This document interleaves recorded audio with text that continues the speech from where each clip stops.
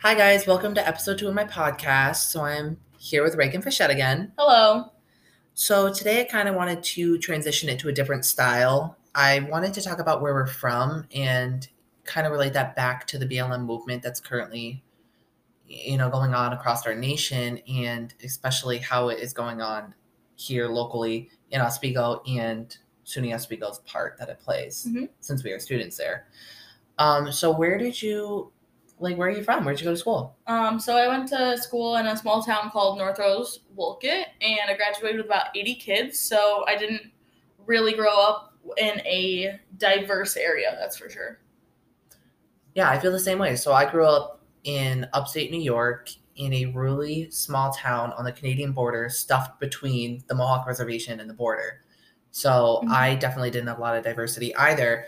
I had diversity in a different sense that it was, I got exposed to the Native American aspect, and Mhm. I feel like that definitely plays a role in how I am today. For sure. So when you transitioned over to SUNY Oswego, do you feel as though you kind of were in a culture shock? For sure, yeah. I just hadn't really been as prepared as I feel like I could have been for the diversity. I feel like my high school could have done a better job at preparing us better for the transition.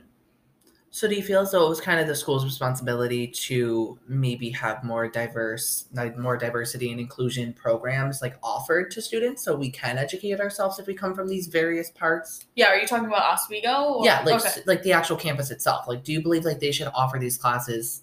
So if we do know, and we notice that we come from these rural areas where diversity necessarily isn't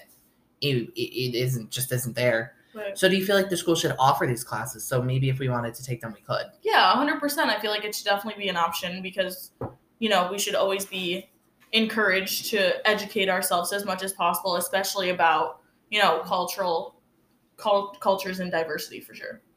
So let's kind of like fast forward to the BLM movement and kind of what's going on today, especially with how it's, being portrayed and carried out at our school. Mm-hmm.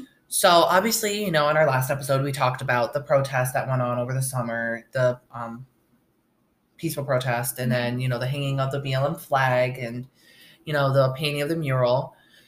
So do you feel as though, since we do come from such a rural area, both of us, even though there's separate parts of New York, and you know what, I have the experience of Native Americans, you have the experience of the cultures that were in your town. But do you feel as though we are kind of at a disadvantage of, kind of understanding the BLM movement as much as somebody, let's say, from like New York City?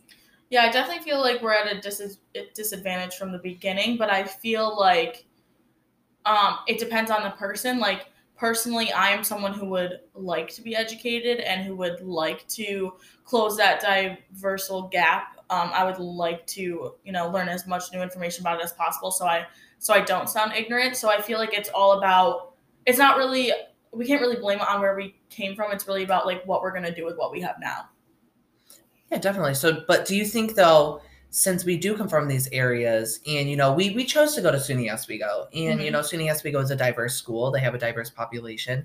Do you feel as though even before the BLM movement, blew up this summer, do you feel as though they should be offering more inclusion programs and more diversity programs? So when the BLM movement did flourish, we could have stepped back and we could have said, you know what, I understand, I want, because like I support and I know you support, and it's different though when we didn't grow up necessarily living it, like living with it around us and like witnessing it.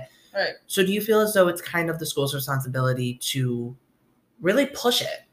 I don't know if it's their responsibility to push it, but it's definitely their responsibility to offer it. Even if it's not like mandatory, but definitely having that as an option, I feel like should be their job. Maybe not pushing it, but definitely having it as an option for people who do want to become more educated. Yeah, because I know, like I said before, I know we're only 2 students, and you know what, we only make up not even 0.1% of the fraction of students that go to the school. Right.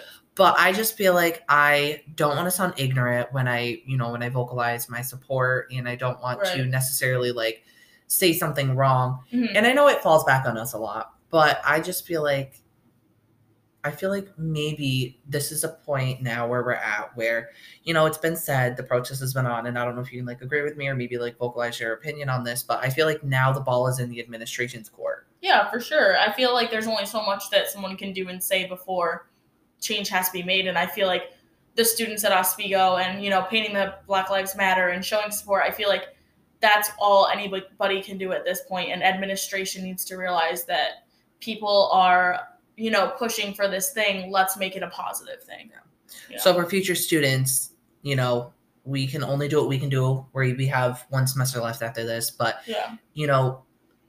bring about change in a positive way. So when people think about SUNY Oswego, they could really say, you know what, that school is at the forefront of making change. They heard their students' outcries. They really witnessed what was going on in the nation, and they took this opportunity to reflect and make it better. Yeah, and that's where it's the job of the students and the people who are peacefully protesting and the people that do want to speak up. It's their job to bring these issues to the administration in a respectful way so that change can happen. Doing it in a negative way or, violence or anything like that, it's not going to get anybody anywhere. Making the best out of the situation and having your voice heard and doing something about it is the best thing that we can all do. Yeah, I mean, you've said it probably the best way that I've heard it before, in that it's a conversation. Exactly. It's a conversation that we all need to have. And we have to go into that conversation with an open mind, for sure. So, like I said it before, we only make up a small percent, but I feel like it really depends on where each student comes from. And you know what? The BLM movement is here, and it is here to stay. And I feel like this is the time now that we really just need to reflect on it. And, for sure. And hopefully make it better for incoming students. For sure, definitely. Alrighty, well, thank you, Reagan. Thanks for telling us a little bit about yourself. No problem.